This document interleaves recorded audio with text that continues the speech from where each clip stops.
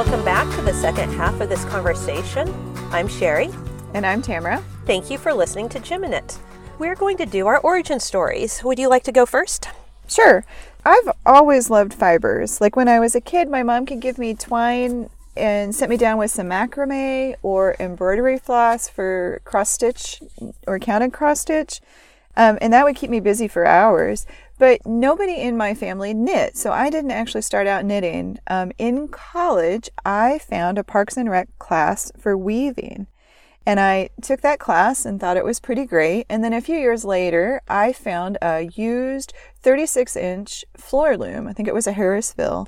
I bought that and I loved it. I moved it with me from small apartment to small apartment. It would take up, loads of floor space, but I wove every place we moved to. People keep telling me that I should try knitting, and I would say, no, I don't need a new hobby, right? When boy number 2 came along, and he was just a brand new baby, you came to visit, and when you came, you brought yarn and a knitting kit and a book and needles, and you sat me down, started on a rolled brim simple hat.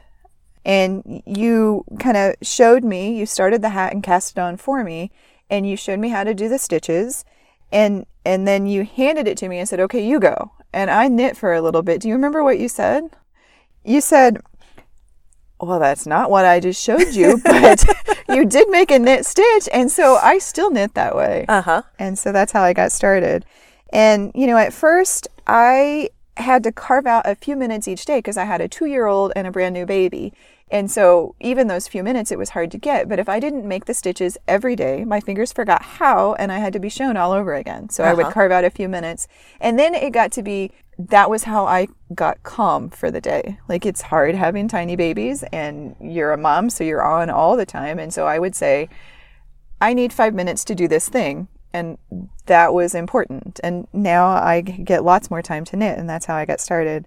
I did try spinning for just a short amount of time. When I finally sold my floor loom, because I wasn't using it anymore, I bought a spinning wheel for a little bit, and I found out very quickly that that was not for me. So I resold it, and I bought more yarn for knitting, and I haven't looked back.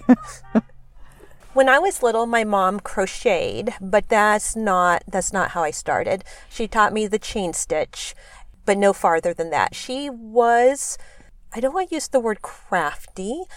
She made things, but it was always usable things. She made our clothes up until the 3rd grade, and they were nice enough that I wasn't embarrassed to wear them. I'm glad when she stopped, because in the 80s, brand names were a thing, but her quality was good. She cooked from scratch. She gardened. So she was always doing stuff with her hands that was useful. She's a maker. Yes.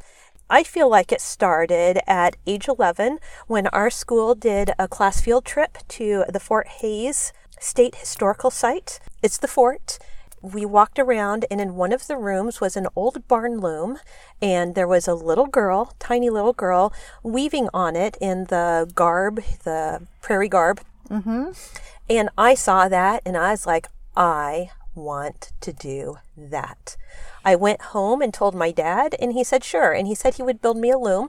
He even got some lumber that sat next to my bedroom door for a good 4 years before the lumber went away. No loom ever happened, which is probably a good thing, because at age 11, I had the attention span of a gnat. I would have tried it. It had been not for me, and it would moved on, and then it would not be a force in my life. Mm-hmm. So when I met you in college, you had just taken the class, and you were on your way to the Peace Corps. So you were in the process, I guess we were friends for many years in college, but you were not weaving. I was not weaving.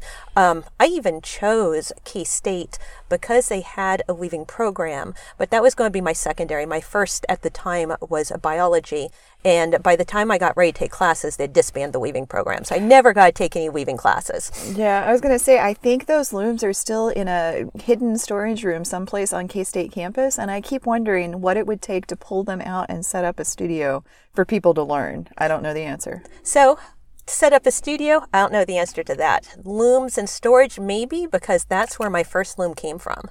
Really? I was able to buy it from K-State. we're going back up because now we're jumping ahead. So you and I were friends. Yarn never came up until there was, when I was 20, I went to the a regular craft show. You had been doing your weaving thing, but you were graduating and moving away. And there was an Angora bunny there. And in college, we could have rabbits as pets in the dorm rooms. And I was in an apartment at that time, but my dorm room rabbit was no longer with me. I saw that Angora bunny on someone's lap and she was spinning. And I wanted that rabbit so bad.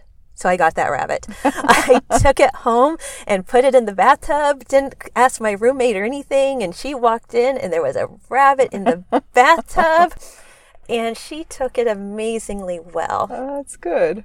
So that rabbit, I didn't want to spin, but that was enough to make me join the Manhattan Guild that I knew about from you, even though once I joined, you were no longer a member. Mm-hmm.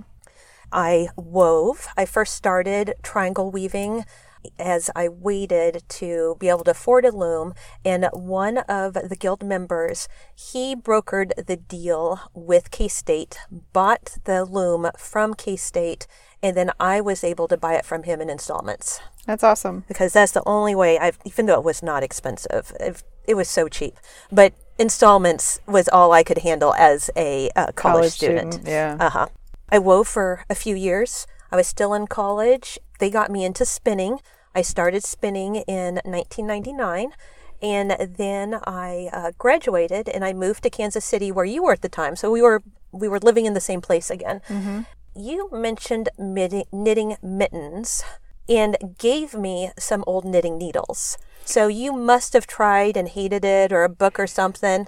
We did a lot of garage sales those first years in Kansas City, and I'm sure I picked up the yarn and the needles and probably patterns, like old 1970s patterns or something. 1950s? I don't know. I'm sure that's where it came from. So I got the yarn and mitten, the needles from you for sure. I have so much yarn. I probably had my own yarn. Then I was able to knit myself a swatch and nothing else from a book. And it was a really old book too, from the 30s. So then I joined a class at the Yarn Barn, and it was a 6-week class on learning how to knit mittens. Cool. And that's how I got started into knitting. And that was in 2000, and I have been knitting ever since. In fact, just like you, I don't weave anymore, although I still have one of my looms. I was up to 3 or 4 looms at one time, and I've gotten rid of all of them, but I'd still keep one on hand just in case. Yeah, I didn't think I missed my loom, but I was just in New Mexico on a fiber trip a few months ago, and they had big studios set up with looms for people to, you could come in and borrow them. They had some classes. They had some people that just, this was their loom because their project was on it, so you come and go as you want. It was a co-op, and I actually might miss my loom now. Yeah. Yep. Well, if you truly do, I said I have one loom, but actually, come to think of it, I have 2. I still have my table loom also. You can borrow that if you ever seriously miss it. I'll let you know. Thank you for the offer. You bet. My cherry Norwood, that I am keeping forever because it is so light that I can load it in and out of the car by myself and drive it to a weaving convention and take a class because I still like those classes. And a lot of things, the spinning and weaving, are at the same conventions. That's the reason why Plyaway coming to Kansas City is so exciting, because it's nothing but spinning. Yeah, that is cool. Okay, our next segment is mulligans. So the best thing about knitting is the ability to rip things out and start over. So have you had any do-overs lately? When we were talking about doing new cast-ons, I pulled out this book and I thought, I've never tried a provisional cast-on. Or if I have, it's been so long ago that I've forgotten how to do it. How hard can it be? It's just yarn plus the actual, waste yarn plus the actual yarn you're working on. I tried more than once to do a provisional cast-on while there's life going on around me. And I ripped that sucker out time and time again. Turns out I need way more quiet than that to make it happen. So that is my mulligan. The good news is there's lots of different ways to do a provisional cast on. So this way in your book where it's wrapping your working yarn around a different yarn isn't your only option. Well, and what I really should do is just go find a YouTube video. There are wonderful YouTube videos for everything out there. And, it's possible that trying to read 5 steps while people were talking to me and the TV was going and the younger boy was running past was not a good plan. Yeah. So I have decided I do not know how to do this provisional cast on. And mine is at the beginning of the first episode, one of my works in progress was that swing cardigan. I was designing it on the needles as I went. I had an idea of what I wanted, but each step I was making it up as I go. That in itself is a sure way of ripping stuff out. However, with the pleat, I've never seen a pleat in knitting before. Maybe a tiny pleat, like an inch. Well, my pleat is a good... Yeah, it was big. 5 inches? A good 5 inches. That's a lot of pleats. And I figured even before I started, there's probably a reason why you don't see pleats in knitting, but I also have faith in myself and that it would work out. I looked up pleats online, not knitting pleats, just pleats in general, and I just thought through what I would want, and it was okay, but not great when I got to sewing it up. However, I took it to Knitting Group, and first I sat down to one of the ladies who is been knitting forever. She, has like 20 years on me, so she has yet another 20 years of experience, and she helped me sew the seam better so it was invisible. But we still had lots of weight dragging on the shoulders. And I was thinking of different ways to fortify from the neckline down to the middle of my back where the pleat was, because it was pulling the yoke of my sweater out of shape from the weight of it. Yeah. But I took a chance, and I knew one of the brand new knitters was a seamstress. That's exciting. Yes. So I went over to her, talked to her about it, and she's the one that says, on the sewn pleats, you sew the fabric of the pleat itself is not just sewn here for the fold, not just horizontally for the fold, but also vertically for a couple of inches. That allows it to flare out, but also takes some of the stress down. And then also up at the top, there is some sewing on the inside where it folds out. So anyway, first I sewed the pleat shut for about 1/2 inch. And then where the pleat actually went out to the right and the left on the inside of the garment, I went down 2 inches and I tacked it down. So it's folded and tacked. And then down another 2 inches, I tacked it down once or twice more. So that whole fabric for the first 4 inches is all sort of bound together into a single fabric, even though it's multiple layers from the pleat. And by doing that, it removed the stress from the neckline, which is magic. Right. Which the seamstress knew, but I don't know how that magic works. That's great to have a seamstress at your knitting. When you're doing a sewing thing, you talk to the seamstress. Right, yeah. So none of that was ripping out. That was just finding problems along the way. Now, I'm now doing the front bands where the button bands would be, but I'm not doing buttons. And that I'm doing the same lace I'm using in the body. And I was doing that at the Knitting Group, and I've messed the lace up terribly. I started the repeat over again at the halfway mark, and that I will truly have to rip out. Ripping out a couple of inches where I got off on the repeat, that is no big deal. It's just lost knitting time. It's not the same as trying to figure something out that's not working, and maybe the frustration of the whole design not working. Yeah. Next up is inspiration and fantasies. Whenever I fantasize about knitting, or I have dreams about knitting, it's almost always coming from a color or a texture or a idea or something that I've seen somebody wear. In fact, I have a folder on my computer desktop called People I've Accosted to Take Pictures of Their Knitwear. Because if I see a really great commercial sweater or hat or something on a person, I will stop random strangers, which my teenagers love, and say, hey, I'm a knitwear designer. Would you mind if I took a picture of your thing? It's beautiful and I think I could reproduce it or do something similar to it. And you'd be surprised how often people are thrilled to do that. I normally do ask if they knit it first, because if it's somebody else's pattern, I need to know that, and I want to tell them that they've done an awesome job. So normally I come at it from that direction. If I'm talking about what my fantasy knitting and dreams are for right now, I'm thinking about sweaters. It's cold out, and I have several sweater patterns that are kind of bouncing around in my head that I haven't quite figured out. And so I want to learn how to do a top-down dropped shoulder sweater. Yes.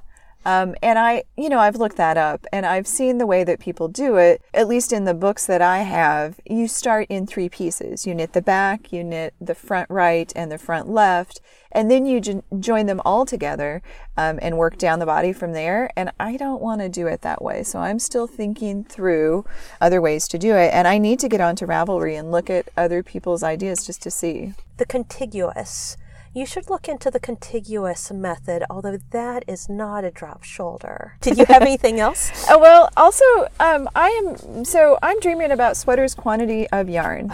Yes. Usually in my stash, I have multiple sweaters quantity of yarn. Like there'll be a good sale and I'll pick up this thing or that thing. But it's been a good 2 years since I've bought sweaters quantity of yarn, and I've been knitting sweater designs, and so I'm almost out. I'm dreaming about, I'm mainly starting from colors, just like I said. And so I want a sweater in a guacamole green. And I'm wanting one in kind of, several, not one. I want jewel tones. I want reds, and I want blues, and I want purples, and I want the deep saturated colors. And so that's another thing I'm dreaming about. I'm dreaming about color. And I'll have to get further than that before I can actually think about getting yarn or digging further into stash to see if I missed something. And then the last thing that I've been kind of dreaming about is I got an email, which can be dangerous, but Jimmy Beans has a new Needles and Notions Club that's coming out in 2020. And each month they'll send you different needles to try and different notions to look at. And that's on my dreams. That is so cool. I did not know about that. And considering I should not be adding to my stash, yarn clubs are out. That is a good idea. Yeah, though it's on my dreams because I don't actually see that happening, but I was excited to read about it anyway. It's a great idea. Okay, so what about you? What's on your dreams and fantasies? I want to knit my dad a sweater. Last spring, maybe early this fall, but I feel like it was last spring, he was at my house, and my house was a little bit chilly. For us, we all like it really warm, and he would not take off his coat. I wanted him to have a sweater so that he would not wear a coat in the house. We did go to Savers that weekend, and I bought him a fleece that's living at my house. So I'd have something to base the sweater measurements off to know what fits him, and so that he would have something that is more flexible to wear while still adding a layer of warmth. But I want to knit him a wool sweater for inside or outside. The pattern I have chosen as my inspiration, although I'm not sure I'm going to follow a pattern, is the Kyle cardigan. And it is a saddle-shouldered. It's a saddle shoulders, and it has a great big empty space in back where I can put a Tree of Life cable. It's called A Tree by Ariel Barton. And the reason why is because he, not profession, but his hobby, his passion, like us with yarn, with him, it is plant genetics, and he is working on trying to develop a orange tree that will make it through the Kansas winters. And this has baubles on it to look like oranges. Right. So it's to show that. Now, I showed him both patterns to get his write-off on it because that tree cable is a very realistic tree, but also very busy. And I got the okay to go forward with it. So I will. So he says he would definitely like to wear it to the conventions he attends for other gardeners and plant breeders. That's cool. That's nice. So I don't know if he'll wear it the rest of the time, but I think he will. Is that it? That is it. Okay. Oh, no, that is not it. The rest of it is I've finished up my current spinning project, so it'll be stocking my stash for a new spinning project or a whip, work in progress spinning project to get something going on my wheel again. And that is it. Next up is our reviews. So the goal of this podcast is to feature local mid-American designers and dyers, yarn producers, and also things that are useful for knitters. Today, we're reviewing Treasure Goddess, who is a favorite of both of us. She lives in the Kansas City area. I bought my yarn at one of my local yarn stores, the Yarn Social. You can get it there. And I am knitting her DK Treasures yarn. So one thing about her is all of her stuff, at least currently, is pirate themed. Yeah, I think all of it is. So this DK yarn, first off, the color is amazing. It's called Ghost Ship, which is a dark gray. It's tonal dyed, so it has lighter gray little stripes in it. The yarn is wonderful. It's very smooth, mini plies. It cables beautifully. It would make a wonderful sweater. I think it would be a low pilling sweater too. It's very easy to knit. It is 100 grams and 274 yards. So a lot of yardage. Yeah. I actually made a scarf out of the same yarn and partly out of the same color. It's a two-tone scarf, and it really does well with the cables, I think. This is a slipped coin cable and a medallion cable, and there's some stitches that are knit through the back loop, and I think it just does a really great job with texture and definition of the stitches. This scarf, actually, I combined, it's still the DK Treasures, and I combined the Ghost Ship color that you were just talking about, that beautiful dark gray, and then another color called Pieces of 8, which looks like silver coins. I almost bought that one. It's hard choosing between the two. Yeah. I love that you combined them together, and those cables are popping. Yeah, that's beautiful. So I really, and the texture too, because around the outside of the cables there's texture, and it picks up the texture really well too. I think it's a really great yarn. So that's one of the things I brought to talk about. Do you have more, or should I pull my other stuff? And I now see yours. You have so much of it. Oh.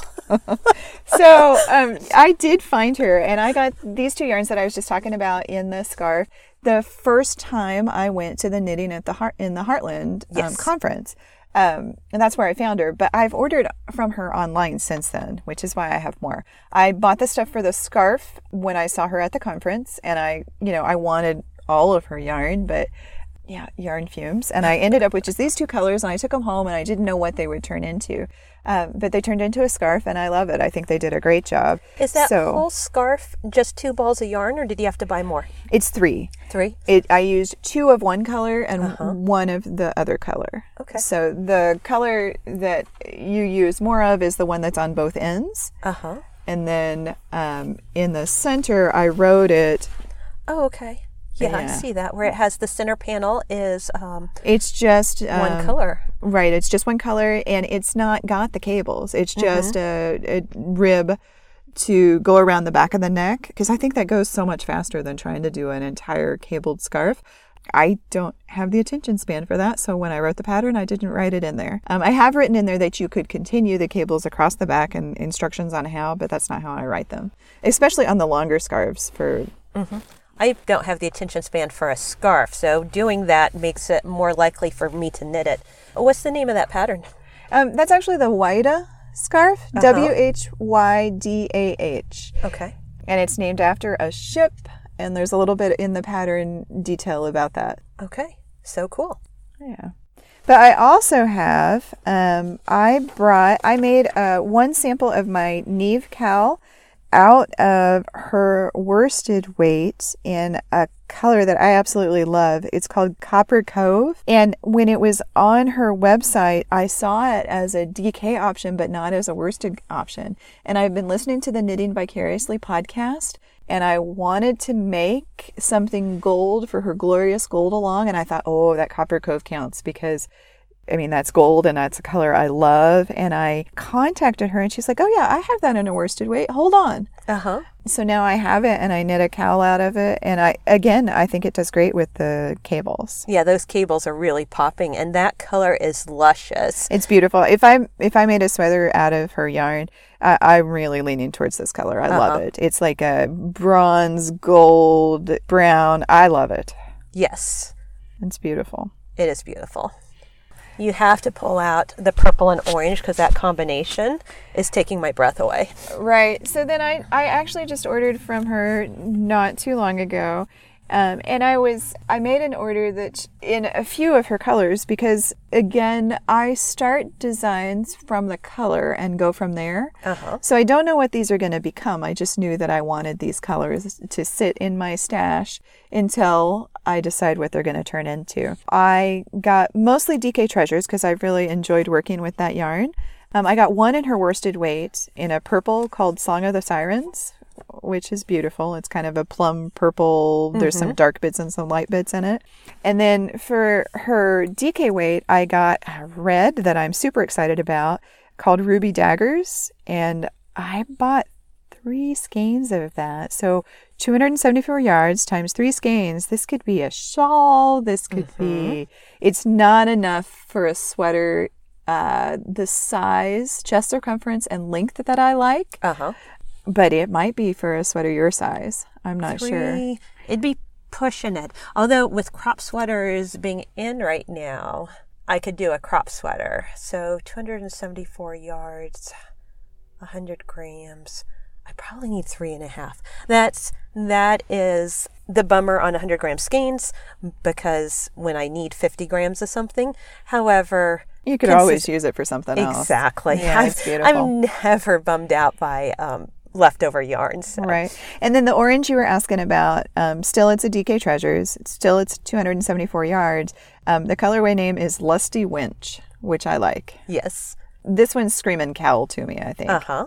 My 2 favorite things to design are cowls and sweaters. It is a vivid orange. I know they're different weights, so you wouldn't combine them into the same project. But I love how the vivid orange of Lusty Winch looks paired with that plum color of Song of the Sirens. Yeah. And then I wanted to say, she's nice. Like I met her in person at that show and that was cool. But also when you order from her, usually there's something extra thrown in the package when it comes. Yeah. Okay. A lot of times there's a note. She'll actually write a note, which is nice. One time there was a pin, a pirate ship pin. That is adorable. I haven't decided what to put it on, but I like it. Everybody's putting them on their knitting bags. Yeah. I'll have to pull one out. Sticker. A sticker. Pirate sheep sticker. Time I got sent this little bitty bag, which I turned into the smallest Swag. toolkit. Uh-huh. Yeah. She has good swag. She really does. I think that's it. Next up is the podcast announcements. We have a Ravelry board. Please come join us there. That is Geminate Podcasts. Also, you can follow us on Instagram at Geminate Podcast. I said us. The Instagram feed is all me. Then on the Ravelry board, we have that open hat thread of 20 hats in 2020. So if you finish a hat on Ravelry, go ahead and tag it as GP20hats 2020. Or if you want to feature it on Instagram, tag it as hashtag GP20hats 2020. And on Instagram, if you want to do just 20 things in 2020, you don't want to be restricted to hats, maybe you're crazy and want to do sweaters, because I gotta say I thought about that and before reality hit. No, thank you. And then the hashtag GP20 in 2020. And we also have a coupon code. right now I'm going to put all of my cows on a 25% discount with the code Jiminit Podcast, just as a thank you for listening, and I'm excited that it started. Thank you. On the list, at the table. At the table. What I've been doing at the table recently is I am very lucky to have 3 knitting groups that I'm currently going to. And all of those, this is so awesome. After a couple of years of not being able to go to anything because of the hours I worked, right now I have some free time that I'm able to squeeze them in. And all of them are sitting around a table. That in itself is enough, but we usually try to bring in a little bit of food into this. At knit nights, at these tables, there's always nibbles and often wine. My fun at knit night is white wine of indeterminate, because I never see it. It just appears in front of me in a glass. And then also Bergen dark chocolate sea salt caramels. You get them bulk from Hy-Vee. I think you can get them bulk from other places. They are so good. I have a Hy-Vee now. I want to go see. Oh, you should. And then also Lindt chocolates. So both of those I have been enjoying. People have been bringing them in to share. Did you have anything else? That's it.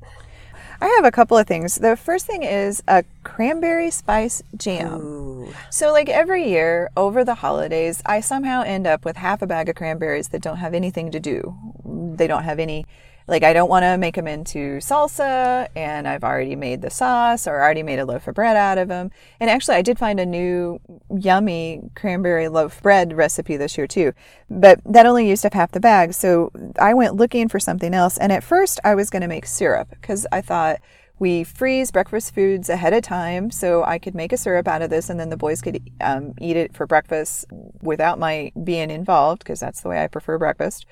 It's got high in vitamin C, so I just thought that's a great idea. So I started making it, and I got this recipe, and it is called cranberry spice jam. I thought, well, I'll just make that into a syrup. Turns out the natural pectin in cranberries means that it thickens up too much for it to be a syrup, but it's a really yummy jam. I had no idea, and I can believe that it's yummy because I love cranberries. Yeah, so I'll put that recipe, the link to that recipe in the show notes, because I thought it was a great recipe.